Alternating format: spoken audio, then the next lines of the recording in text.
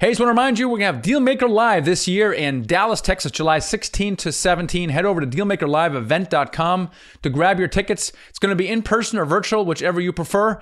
I'll see you there. Well, hello, Dealmakers, and welcome to the show, where it's all about financial freedom with real estate. Maybe not in the way that you think, which is single-family house investing. No, the way we do is with apartment buildings. And the cool thing is you can do it without previous experience and your own cash. So today we're going to talk about two guys who basically figured out how to do their first deal and overcame a bunch of odds because it is all about the first deal. I talk about the law of the first deal a lot. In order to trigger the law of the first deal, which means that you get your second and third and you quit your job, you need that first deal. But that's kind of a chicken egg problem. How do you get that first deal? How do you overcome some of the mindset limitations that you have where you don't believe you can do something? And how do you overcome that? And that's our two guests talk about today because they were faced with those same exact challenges early on and ended up closing a deal where they raised $1 million. That's pretty amazing. Before we get into that, let's bring on our co-host, Garrett Lynch. What's going on, Garrett? What's going on, Michael? All right. Tell me how we can try to increase the NOI of apartment buildings. So you increase the NOI in two ways. One is you can increase revenue or you can decrease expenses. What are some of the things that we've been doing that others might be able to replicate in their properties? Yeah. One of my favorites right away on the expense side. So at the end of the day, a lot of your value add deals, it's a revenue play for the most part. Now, on the expense side, a very easy one to knock out right away are low flow toilets. So you can put in your CapEx budget, it's like $300 a toilet or $350 a toilet, whatever it is. And that will automatically bring down your water bill, sometimes as much as 50% if the operator didn't already do that. And there's tons of deals out there that they have not done that on the expense side. And so that's a really cool way on the expense side to lower the expenses. But let's be honest, the majority of it is increasing your rental revenue and your other income as well. And so on the income side, the other income side, you can add additional fees on top of your RUBS, which are really helpful. You can add things such as valet trash, where you're charging a premium for that. Your valet trash costs $10 and you're charging people $25. So there's different techniques and different things you can do depending on the deal. They're going to increase your revenues, lower your expenses. Yeah. The key is looking for these opportunities. And I think sometimes you find them when you go to some of the comps specifically. Yes, you have some tricks up your sleeve. For example, the eConserve, right? The water thing. We do that a lot where a company comes in and they basically save like 40% on a water bill. Or we appeal the tax assessment, right? So we go in each deal and go, what are some of the comps been doing? What have we done in the past? And every time you do that, it makes you more competitive. Sometimes you wonder, oh my gosh, these guys overpaid. Well, maybe, but maybe not. Maybe whoever bought it actually has a trick up their sleeve, like we talked about previously on the podcast, where some people are converting a number of their units, maybe 10% into short-term rentals. Well, that's a trick up their sleeve, right? Yeah. One thing I'm going to say that I think people they maybe underrate too, that they shouldn't look at is they shouldn't try to lower the payroll expense like over a certain level, because at the end of the day, you need good people. You need to understand the payroll in the market. If you need to spend more for that manager who's really good, that person's going to run your property more efficiently. I think spending more for payroll is a very good idea in general. That way, you just have a smoother operation, less headache overall. And I think people sometimes look at that as, oh, the payroll is $1,500 a unit. Well, it's probably like that for a reason. Maybe you can lower a little bit, but for the most part, if you can save elsewhere and still keep that payroll expense, I think that really is going to help your overall operation. It's an interesting idea where you actually try to increase your payroll. And I remember this was a mistake we did very, very early on where we try to decrease payroll because we're trying to do a value add, but it didn't serve us because now instead of being there full time, they're only there 20 hours a week, and that had other ramifications. So it's interesting. Don't skimp on the payroll because at the end of the day, it's a people business. And we sometimes forget that. But today on the show, we have Gary Van Bortel and John Belinsky, and they met through the local REIA up in Rochester, New York. Gary specifically had some real estate investing experience, and they both learned about apartment syndications. Well, Gary did, and brought it to John, who was at the REIA, and they both were lit up like a Christmas tree. They joined our mentoring program and then started their own meetup group in the Rochester area. And they ended up partnering and raising over $1 million on that first deal. And after they got that done, they had to deal with COVID. So we want to delve into their story right now to figure out how did they do that. And let me tell you, they struggled along the way. That first deal they did had some hair on it, and they barely managed to raise that $1 million. So we got some twists and turns that we're going to uncover here. And let's get right in the show with Gary and John. You're listening to the Apartment Building Investing Podcast, where we'll talk about all aspects of buying apartment buildings with a special focus on raising money from others. And now, your hosts, Michael Blanc. Hey, Gary and John, welcome to the show. Thank you. Thank you, Michael. You guys are partners here, and we want to get into that. But first, I want to drill down a little bit on each of your personal journeys. So maybe we'll start with Gary. Gary, what is your history with real estate, and why did you get started with real estate, and kind of what did you do early on? Well, my first experience was purchasing a duplex. And the reason I did that is I was somewhat handy and wanted to save a little bit of money in purchasing my first house. And I caught the bug. I thought, wow, what a fantastic opportunity. I then started purchasing more and more. I got up to a total of 17 units. I managed them all myself and owned them. They were all local. Was, just really enjoying that as I was working full time. That was kind of how I got started. Why did you get it started, Gary? Why did you even start dabbling in real estate? I saw the potential for living cost-free. I bought my first double. I met my wife. We bought another double. And at that time, we're not paying any rent at all. The 3 units were paying for our living expenses. And from there, I just caught the bug. I was like, this is fantastic, a fantastic way to go. I hadn't really started listening to anyone else that was doing it. So I just kind of started that and began on my journey. After we got married, I bought a few more. I went in and did a refinance on the 3 that I had, pulled some equity out, and just kept that going. And that worked pretty well. You had a certain amount of units of these smaller multifamily that you had going on. At what point did you shift and you said, hey, I want to go bigger? Like, why did that happen? Well, I was listening to podcasts. Oh, imagine that. I was listening to a podcast. I think you have him as a speaker coming up in the next event. And you were a guest. And I got hooked. You were talking about the syndication business. At that point there, I took a look at the material that you had provided and took a trip down to Reston, and the rest is history. I was really hooked on the syndication process and wanted to learn everything I could about that. So I came back from Reston after looking at the material and understanding it and started to make offers. I went out, and my wife and I were, she wasn't quite as on board because she hadn't gone through the education that I had. So I was, kind of dabbling and, stumbling. I made a couple of offers, nothing that really stuck. In fact, I got really nervous. I think one of them was accepted, but a gut check told me that I'm not sure I was quite ready to do this on my own. And how did you overcome that? That's a very common feeling. Like, oh my gosh, I'm not so sure. What did you do about that? I partnered up.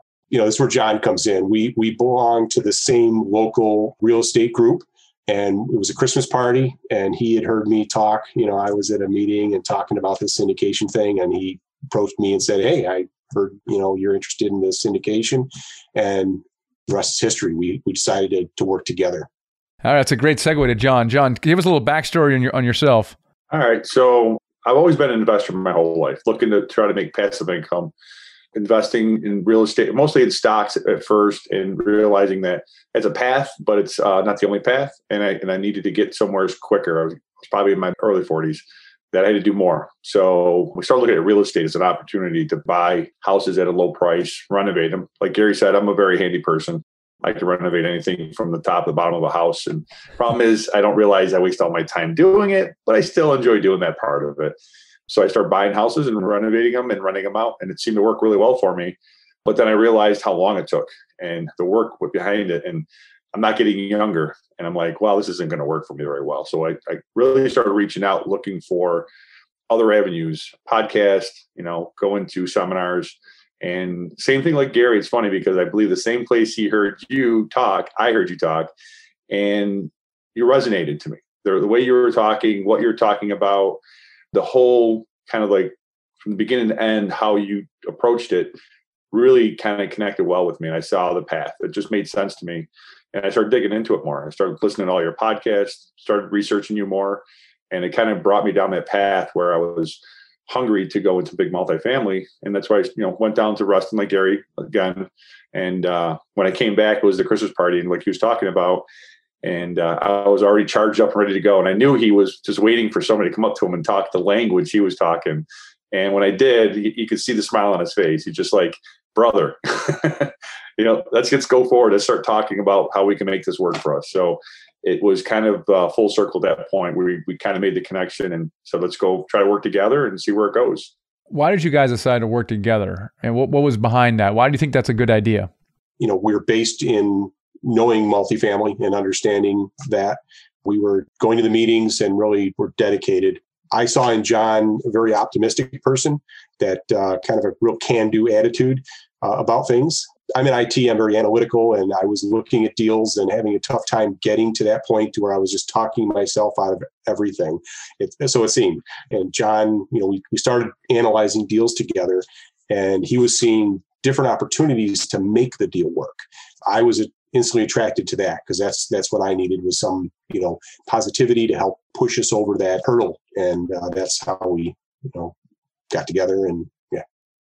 So John, maybe you can answer the question from your side as well. Also, maybe talk about how you guys are splitting up your roles and responsibilities as you work together. Well, Gary kind of was saying he's from IT, so he's already very computer savvy, always dealing with a lot of the day-to-day stuff. And when we started looking at deals, he was really good at doing the research on getting the pricing for like the real estate taxes, getting a hold of different people from the town to find out the nitty-gritty of cost, which really helped me a lot because I work a 6 a.m. to 3 o'clock job every day that I'm busy working with my hands. I'm not a person that has the time to make all the phone calls. And Gary really complimented me on that side of it. That being said, I'm really into analyzing like spreadsheets. I love data. I love to see stuff. I love to kind of work through it. And I think with Gary and me, I think Gary burned himself out on it a little bit. I think he didn't really enjoy the numbers as much, but I looked at him and I saw the path of where we could go and, where the potential came from if you worked it out the proper way. So I think between the two of us, we kind of, one took one end and one took the other end, and we kind of met at the middle is in the process. So it really worked well for us. So how do you do it now? So who's the deal finder? Who's the capital raiser right now? Do you share that, or does one kind of gravitate towards the other? We both share that. I think we're always looking. When it comes to raising capital, we went down a path of, instead of going after friends and family, I think both Gary and me agreed early on that wasn't the path we wanted to go down. So we decided to start up a local meetup group. And with our meetup group, we right away from day one, since we had a good connection with the local real estate groups, we were able to bring in people that were interested in learning more about large multifamily. That being said, every month they seemed to grow our group. And what we did, when we did find properties and go out and visit them and do our research and try to come back, we came back to our meetings and shared it with our group, and which worked really well for us because when we worked down the path where we found the first property, most of our investors came from our group. They already went down the path with us and they learned the process and they're excited about getting involved. So that is such a good point, because there's always this like chicken and egg factor that comes into, do I get the deal first? Do I get the money first? How do I put them together? What do I do? That. And I think the way that at least we've found success and in the past is kind of priming things up, right? Like you can take, a lot of people don't know this, you can go out and take, a fake deal packet. Hey, this is what it could look like when we go do it. This is what it may look like, something like this. And you just share it with people. And then, you've already primed that audience. And that's what you guys just did through your RIA. You primed the audience. And then when it came time, oh, here's a deal that looks like the one I've been talking about for the last 4 months, 5 months. All right, let's go. Yeah. Versus sometimes people say, well, if I just find the deal, everybody's going to come. And it's not like that a lot of times. And so I think that that's a pretty unique approach that you guys have with that. So you guys were just going to your local RIAs. Was there anything else you were doing to network to kind of build up that database? Yeah, what we did is we kind of created a split off group. Our local GRIA was, they're primarily focused on smaller multifamily, the duplexes and whatnot, and that's great. And they have other split off groups that talk about landlording, et cetera. So we started a group. We called it the Upstate Commercial Apartment Investors Group. And we started meeting at our local library. It was a free venue. And we would always consistently have 20, 25 people showing up at each meeting. We did it once a month. And we do a little presentation. We throw up some slides and we talk about the aspects of syndication, because many were like, oh, what is this? I haven't really heard about this. Hey, you can become an owner of a larger apartment building. And, there was a lot of people that had interest in that. So we started having our own separate meetings that, were a lot of the members were from the original RIA, and then they brought friends of theirs that had interest. So we kind of grew our own. We're up over, 200 plus members. At this point, we branched out to both Rochester, Syracuse, and Buffalo at this point. Yeah, it's pretty amazing. So let's talk about that first deal, you guys, a little bit, because how did you guys find it? So the deal initially actually came through a broker. It was a very large portfolio of 8 properties, well beyond what we felt at the time we could take down. But we focused in on one of the properties that we thought was one that we really liked. And although they were taking offers on each individual property, they really wanted to sell it as a portfolio. So we submitted an LOI, went through the process, did everything, according to what we had learned about, submitted the LOI. The deal actually went to one individual. He bought all 8 properties. It was, a very large number. And before it even closed, the broker called us back up and said, hey, the individual, was, we know you had interest in that. He doesn't really want that. One is a smaller unit, 48 units. And it was a bit of a value add. He just really wasn't interested in that anymore. And he said he'd like to sell that to you after he buys the rest of them. So that's kind of what happened. He wanted to do like a double close. We met the guy. He came from downstate New York and met us, and we just kind of hit it off and decided, hey, let's work this out. And we struck a deal. And as soon as he closed, within a couple of months, we had closed on taking that property from him. That's pretty cool. Now, how many deals did you look at before you got this one? I mean, was this the first offer you made? You talk about submitting LOI, or was there maybe more than one? Myself, I had submitted my wife and I 4 different LOIs prior to that. And this is only a matter of months after our education path that we had taken. So, and then John and I as well had worked on a couple of others, we looked at. So, I would say a half a dozen at this point. Actually, that's amazing. I was looking for more like 100, right? Right. I mean, Garrett knows this. Typically, you're making you're analyzing a lot of deals and you're making a lot of offers. But as is evidence here, you have a little bit of a luck or not luck, right? Sometimes you can just you can get luck into something sooner, and then sometimes it takes a little longer. So there's a little bit of timing luck involved in there. There was. I think the other thing part of this too was it was a more complex deal up front. Like Gary said, it was an 8-unit property. But the interesting part of this thing was, just throw it out there just as a topic, the original owner who was selling the property was being indicted. I want to say about 70 counts. It was a very large, one of the larger property owners in all of the United States. And he's probably in the top 15 up in the country. So the whole property was a very radioactive for some level. So we kind of looked at it like learning everything from your classes and all that there's always a chance for us to step away. So let's just work down the path on this property. And I think because of that, there wasn't probably a lot of other people looking to buy this deal. They were probably worried about the ramifications of what was going on. And we just kind of stuck with it. And every time we kind of hit a wall, we kind of realized, let's just keep pushing. We always have our escape route if we have to, but let's see where it goes. And we kept working hard. We actually had difficulty getting title on the property. That was our first issue, was that there was a blanket email or letter that was sent out to all the major title companies saying, don't title these properties. So our attorney looked at us and said, I don't even know if I can get title insurance. You guys might want to think about another property, but we were too stubborn. So we kept moving forward, and we did find title insurance, but it was a risk that we took. One of the great things, and this is a good point, I love your guys back and forth right now, is when you have partners, you really feel like it's one of the powerful things about a partnership. You feel like you can't let the other person down. Whereas it's much easier sometimes if you can quit on yourself. But if you got someone else that's in the ring with you, you guys are going to push each other harder to get to a certain place. And I have to think that had to play into this kind of a hairy deal. You guys had some challenges, but you guys are both friends. You're motivated to get to the finish line. Talk about how that kind of came into play with this one. Well, I would just say that, as I stated in the beginning, I was always easy to talk myself out of a deal. John is very optimistic, and I would just say he's the one that kept pushing. I was probably a couple of times just saying maybe we should think twice about this. And to this day, I'm super glad we did not. But John is the one that kept saying, hey, let's keep moving forward. Like he said, we've got a way out, right? We can put our due diligence money down, earnest money, and if things really get hairy, we pull back. So we kept pushing forward.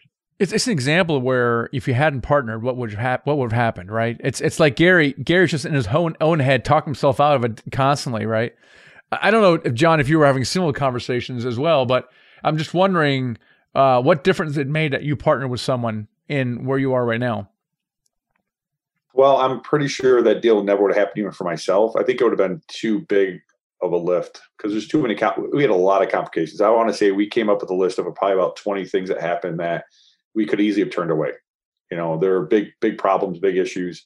And I think if I was there myself, I probably could have talked myself out of it pretty easily because, like you said, having a partner and leaning on them and just talking through the scenarios and say, well, what if, what's our A, B, and C plan here? And once you talk through it, I think that was probably really the biggest deal for us to make things happen was the partnership kind of kept the glue for everything to work, And this is another lesson here is tenacity, right? I don't know if you guys listening to this podcast, watching this on YouTube, it's a consistent theme. Deals are not just going to fall in your lap. And even our deals, and Garrett knows this more than anybody else because he's kind of finding the deals. It is tenacity. It's sticking with it even after you lose the deal and it comes back. It's tenacity at overcoming obstacles like you have, finding a particular opportunities. And this is why you guys won the deal, right? Everybody else says, I'm out. So there's too much hair on this thing here. Too much trouble. I'm just going to move on. You guys says, nope, we're going to do this deal. And that's why you won it. I love that. Well, we also, Michael, our first deal, we had tenacity. We were working that thing for an entire year, and we don't have like a great story on the other side of it. No, because we lost that deal. And we made we ended up losing that daggone deal. We lost our ass, and we lost the deal, and we lost that, like all that. The winning story out of that was that we've done 6 deals since then. Well, this is a story, and when you lose a deal, which we did, and this is not the isolated. When you lose a deal, it's not a loss. But number one, you learn stuff yourself. Number two, you're building relationships because listen around the people. The reason one of the reasons you're here, Gary, is because we learn more about you, but also the brokers involved. They see how you behave. And we've heard stories before where someone lost a deal and 2 weeks later, the broker called them up with an off-market deal. Hey, sorry it didn't work out. You're a great guy, great gal. Here's what I got for you. So your tenacity did not go unnoticed in, the people around you. Without that tenacity that I had to bring in, this was like, kind of my redemption. And people that know my story know I had a partnership fall apart and then, was trying to find my next partnership situation. And I had to prove myself to my next partners, which just happened to be you guys, but that tenacity stayed. And even though I wasn't making any money on this. We had money tied up in it. We had to work this deal for an entire year. It was a monster deal, 545 unit deal. And I couldn't have done it had you guys not been in the arena with me. I would have given up as well. At a certain point, I was like, I worked every day for an entire year because of that. So, and this is what I love about this business is partnerships. Like, it's very rare to have a lone ranger on there. It's normally a partnership, and I love that. And you mentioned something, John, a second ago. This would have been too heavy of a lift, probably with the amount of due diligence tasks you had to overcome. But also, you guys raised like $1 million on this thing. Was that easy to do, or talk about that? It wasn't. I would say we had, maybe half of the investors that we have today were kind of somewhat on board. You know, they were like, hey, you guys find a deal. We were open and honest and all cards on the table. I think we had won people over because of that. We knew them. When it came down to closing and getting close, things started getting a little nervous because, you know, we were looking at how much money we actually had committed, and we were a bit far from the goal. You know, we just pushed ahead. We tried, you know, a few different things. One of them was we basically set up at a coffee shop for the entire day and just invited our investors, the ones that had expressed interest, to come in. And, you know, every 15 minutes we went down and met with a different investor and went through our deal package with them. You know, we got them. So we got them all on, and they're super happy. We've been paying out distributions according to our plan, and our investors are super happy. And that was our main goal was, you know, we didn't make, you know, a killing on the first deal, right? It was a pretty standard deal. We pulled back on our equity split just to make sure that our investors, we want them there next time. That's where we are. You know, when we do have the next deal, we've got some investors that are just like, hey, let us know when you got the next one. So very important. All right. So you had your own investors. Gary, you knew people. John knew people. Then there was a meetup. And it sounds like you put the word out and you did not immediately raise $1 million.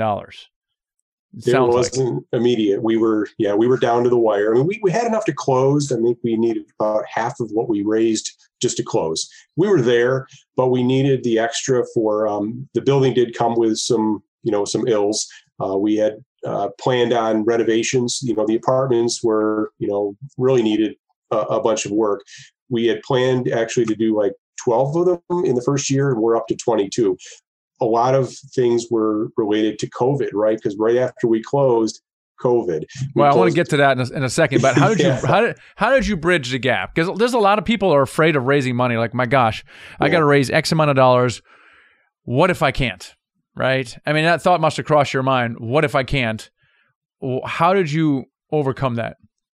Well, I think the biggest thing was that, you know, our meetup was our biggest pot of where we raised our money from. And the issue we had was people said they wanted to be part of it, but getting them to commit was the issue.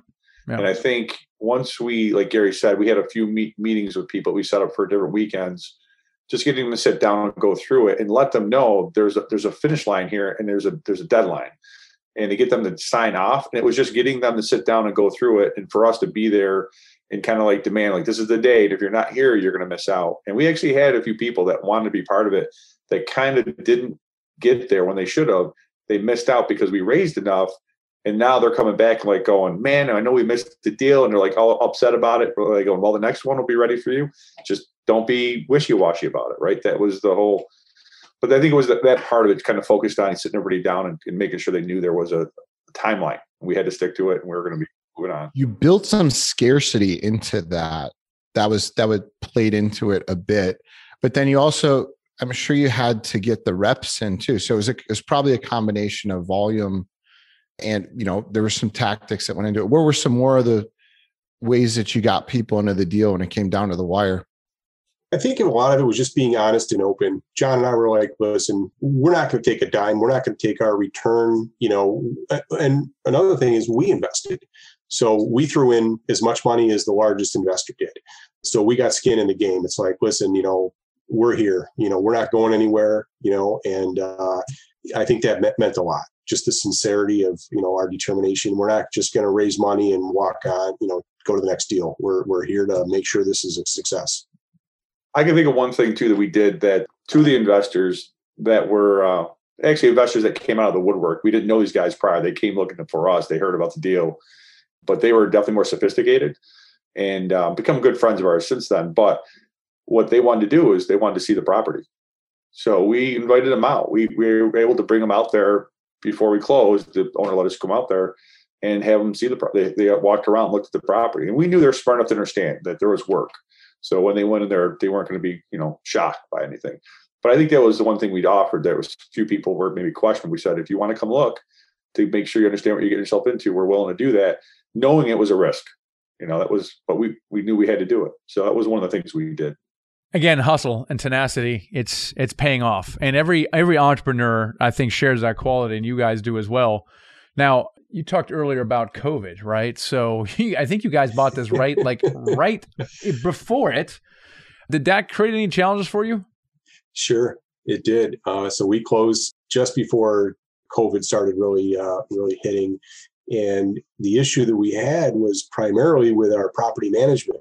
We were required to our lender to have this under third property management, which we needed to anyway. The property's an hour and a half from us, so we can't be there all the time. And the property manager was like, hey, we can't even go on site. We can't show units. We can't go in and do repairs. And that, our building. So we had a couple of issues that we uncovered during our due diligence that required us we had an issue with asbestos. We had to abate some of the common hallways and whatnot. And that meant our plan was to displace tenants. Oh, boy. So we did. And we, fortunately, we were able to do it within an 8-hour window. So we went 4 by 4, half of 4 at a time. And we actually had to have the tenants leave for the entire day. And it was a challenge that we had to face, but we were very successful in getting that done. John, anything you want to add to that? Not really. I mean, I think the biggest thing with the property with COVID was that, the thing is for us, we bought a property nearby purposely because we both are hands-on.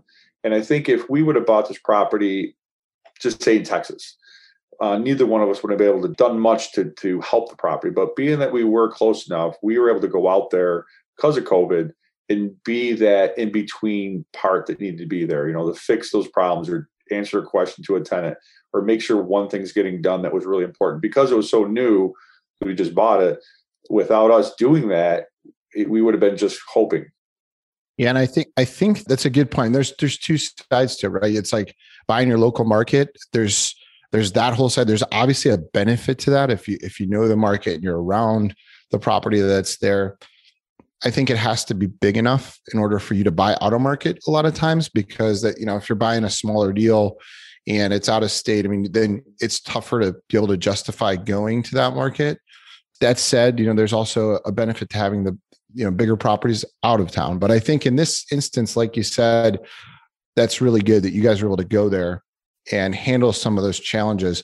What I really like about you guys are super scrappy, man. Like you guys you get in there, you solve problems, and now you guys have this investor base that trusts you. They're like, these guys, even if a problem arises, they're going to be able to pivot and handle those problems.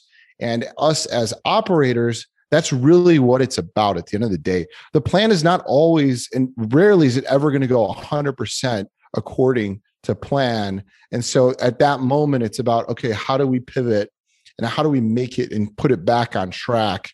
Or if it's ever off track, or at least have enough padding in there to be able to withstand those kind of challenges that come into the picture. And so love that you guys are able to pivot around COVID. I'm just trying to reverse engineer some of your reasons that you guys feel you were successful. One common theme is definitely partnering. You talked a lot about that. The second one is your meetup. Your meetup came up repeatedly, where it was a source of investors who saw you in a position of authority, and you used that to basically raise $1 million. So you need to build a community around yourself. You did it with Meetup, with COVID, before COVID. That's probably a little more difficult to do now. How are you expanding that community of investors, after COVID? What are you guys doing with that? So we're looking to get back into it. We definitely went virtual after, the COVID. We've been unable to get together, and it's been a huge challenge. And I think that's part of the reason that things have slowed down a little bit for us. And we're looking to, really dig back in and get back up to where we were meeting once a month. Not having that synergy amongst the investors or our group is a huge loss. It's a challenge that we've been trying to overcome, and we're really looking forward to getting back in there and resume these meetings. Not only did we have our monthly meetings at this venue, but we also started having mixers. That was John's idea. Some people just wanted to get together and socialize and, not do the PowerPoint presentations and learn about all the terms. And I think that helped a lot. In fact, some people have reached out to us, hey, let's get back together and do the mixers. So there's so many different ways to do this. You guys have chosen to do meetups in person. There's other people who've chosen to go on Twitter, right, or LinkedIn. In fact, it varies so widely. The thing that they all have in common is they're all building a community somewhere with potential investors. And potential investors are everywhere, right? And there's not one way or wrong way to do that. What other advice you guys have for someone who wants to do what you've done? Obviously partner build a community around yourself. What other thing that would you advise someone that to make them successful? Look into Michael Blank, go to any of his seminars, and educate yourself. All those are the tools that you need to kind of get the base around you. You can go out there and beat the bushes for properties and find investors. But I think if you don't understand all the logistics behind it and what you're getting yourself into, you're yourself in a lot of trouble really quick. And I think that would be one of the things I advise is get yourself the education you need to know what you're doing before you jump into it too deep. Man, that is such good advice. I love it. You guys did a perfect combination of, educating yourselves, partnering up, which is so cool because this is very much a partnership business, and then just taking action and taking something down. So thank you guys so much for coming on this show and sharing your story with us. I think it's going to inspire a ton of people. So we appreciate it. Thanks, guys. And before we let them go, how can people connect with you guys? Sure. So we've got a website. It's rockcapitalgroup.com, and that's just ROC capitalgroup.com. We're from Rochester, and everything's like rock this, rock that. So I'm at Gary at rockcapitalgroup.com. John is at John at rockcapitalgroup.com. Our meetup group is Upstate Commercial Apartment Investors Group, and we are in Rochester, Syracuse, and Buffalo. Fantastic ways to reach out to us, send us an email, take a look at our website. Awesome. Yeah, Michael called me out on that one. I forgot to add you guys onto that. Everybody knows now. Listen, that's fantastic, guys. Hopefully one day I come out to your guys' meetup and in New York from out that way. Yeah, we're looking to expand out. We're looking to grow and network as well. We've been looking down in the Carolinas. New York is, it's great to have stuff in your backyard. I think that's a great way to get started, but we are looking to expand. So, and we're looking to partner. Cool. So love to talk to people. We definitely join as much as we can. Thank you for having us. It was a wonderful time. We've had a super time talking to you guys. Thanks so much, Gary. Appreciate it. John and Gary, thanks so much. Thank you, guys. Thanks, Michael. As I study people who are successful, it's not the demographic, it's not the amount of experience they have, it's not the amount of money they have. It's really one thing, and it comes down to hustle, right? It's a work ethic, a hustle, a tenacity, and we saw it with John and Gary. I love when I hear these kind of things because just the amount of pivots that need to take place in any partnership in any business, really, that especially apartments that exist, from acquiring the deal to raising the money, all that stuff, you have to be able to push through adversity. And I think that one of the key points that we've touched on in this show was that when you have a partnership, you can keep the tenacity at a higher level than if probably. I agree, because it's too easy to kind of quit or not show up that day. I don't feel like it. I don't want to make that phone call. It's too hard. And you're letting yourself down, which is bad enough. But now you're letting your partner down. And I just love this. This is another reason why partnerships work so well in this business. Yeah. And honestly, I had a partnership before it didn't work, but I got so much further having that partnership. I thought the upside of having the partnership was way, way more advantageous than not doing it, because I probably would have just been, I don't know, who knows what I would have been doing. So when when we got into our partnership, I was like, man, I don't want to let you guys down now. I want this to work really well. And I love that, it all kind of started with them through their network that they built through their meetups. Not everybody does it that way, but what they did is they started their whole meetup in town, and it grew that. Partnering is so key to the success of the syndication business that in our mentoring program, that is what we do. We routinely partner people up with each other. And typically what happens is one person gravitates towards the capital raising. They're the networker, the extrovert. The other person gravitates a little bit more like John towards the spreadsheets. But in syndication, you need both. You need both people in a syndication. This is why partnerships work so well. So one person all of a sudden has a deal because they're a numbers person, and they love the numbers and the detail and the deal. And then we partner up with someone who really prefers the relationships and the networking. And so one of the benefits of working with a full-time syndicator, like in our program, is that we have dozens and other people that we can put you in touch with. So on that note, if if you want to explore mentoring, check us out at michaelblank.com/mentor and set up a call with us to see if mentoring is right for you. It really helps accelerate goals. You can do bigger deals faster and you avoid some of the bigger mistakes as well. But you're right, Garrett. I mean, they did meetups, which right now is a little unusual due to COVID, but it was a very, very practical and very powerful thing to do. But other people are doing it online. Like I said, doing it online with social media. There's other ways to build communities of investors around you. Yeah. And they did one thing that I think we haven't touched on a ton, but that building that kind of trust in advance and knowing that you can go out and talk to people to become potential investors that are at these meetups, that are at, their online events, with sample deals that, hey, I haven't done one, but here, this is a deal that we this is what it may look like, or this is the one that we did, or whatever it is. And having those conversations early, I think was a really key thing that those guys did to get to where they are now. So they had a huge accomplishment here with their first deal, and hopefully you, or listening or watching this, are inspired to do the same thing. Everyone has struggles with confidence and belief when they first get in there. And I just encourage you guys to educate yourselves. Read our book. It's called Financial Freedom with Real Estate Investing. It's on Amazon. It allows you to start building that belief that you can do it. Look at some of our programs or other people's, educate yourself, and then surround yourself with, I would say, crazy people like you, crazy people who want to do what you want to do, which is become financially free with real estate. We have them in our environment. We have them at Dealmaker Live. That's coming up, actually. Forgot to mention, my goodness, it's in Dallas coming up real soon, July 15 to 17. Both Gary and John are going to be there. Of course, Garrett and I and the entire team will be there in Dallas. That's at themichaelblank.com/DML. We already have several hundred people going there in person. It's awesome. I can't wait, Garrett. And hopefully see you guys there. Thanks for listening to the Apartment Building Investing Podcast with Michael Blank.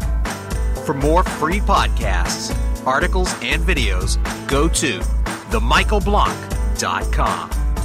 There, you can also download the free ebook, The Secret to Raising Money to Buy Your First Apartment Building. Till next time.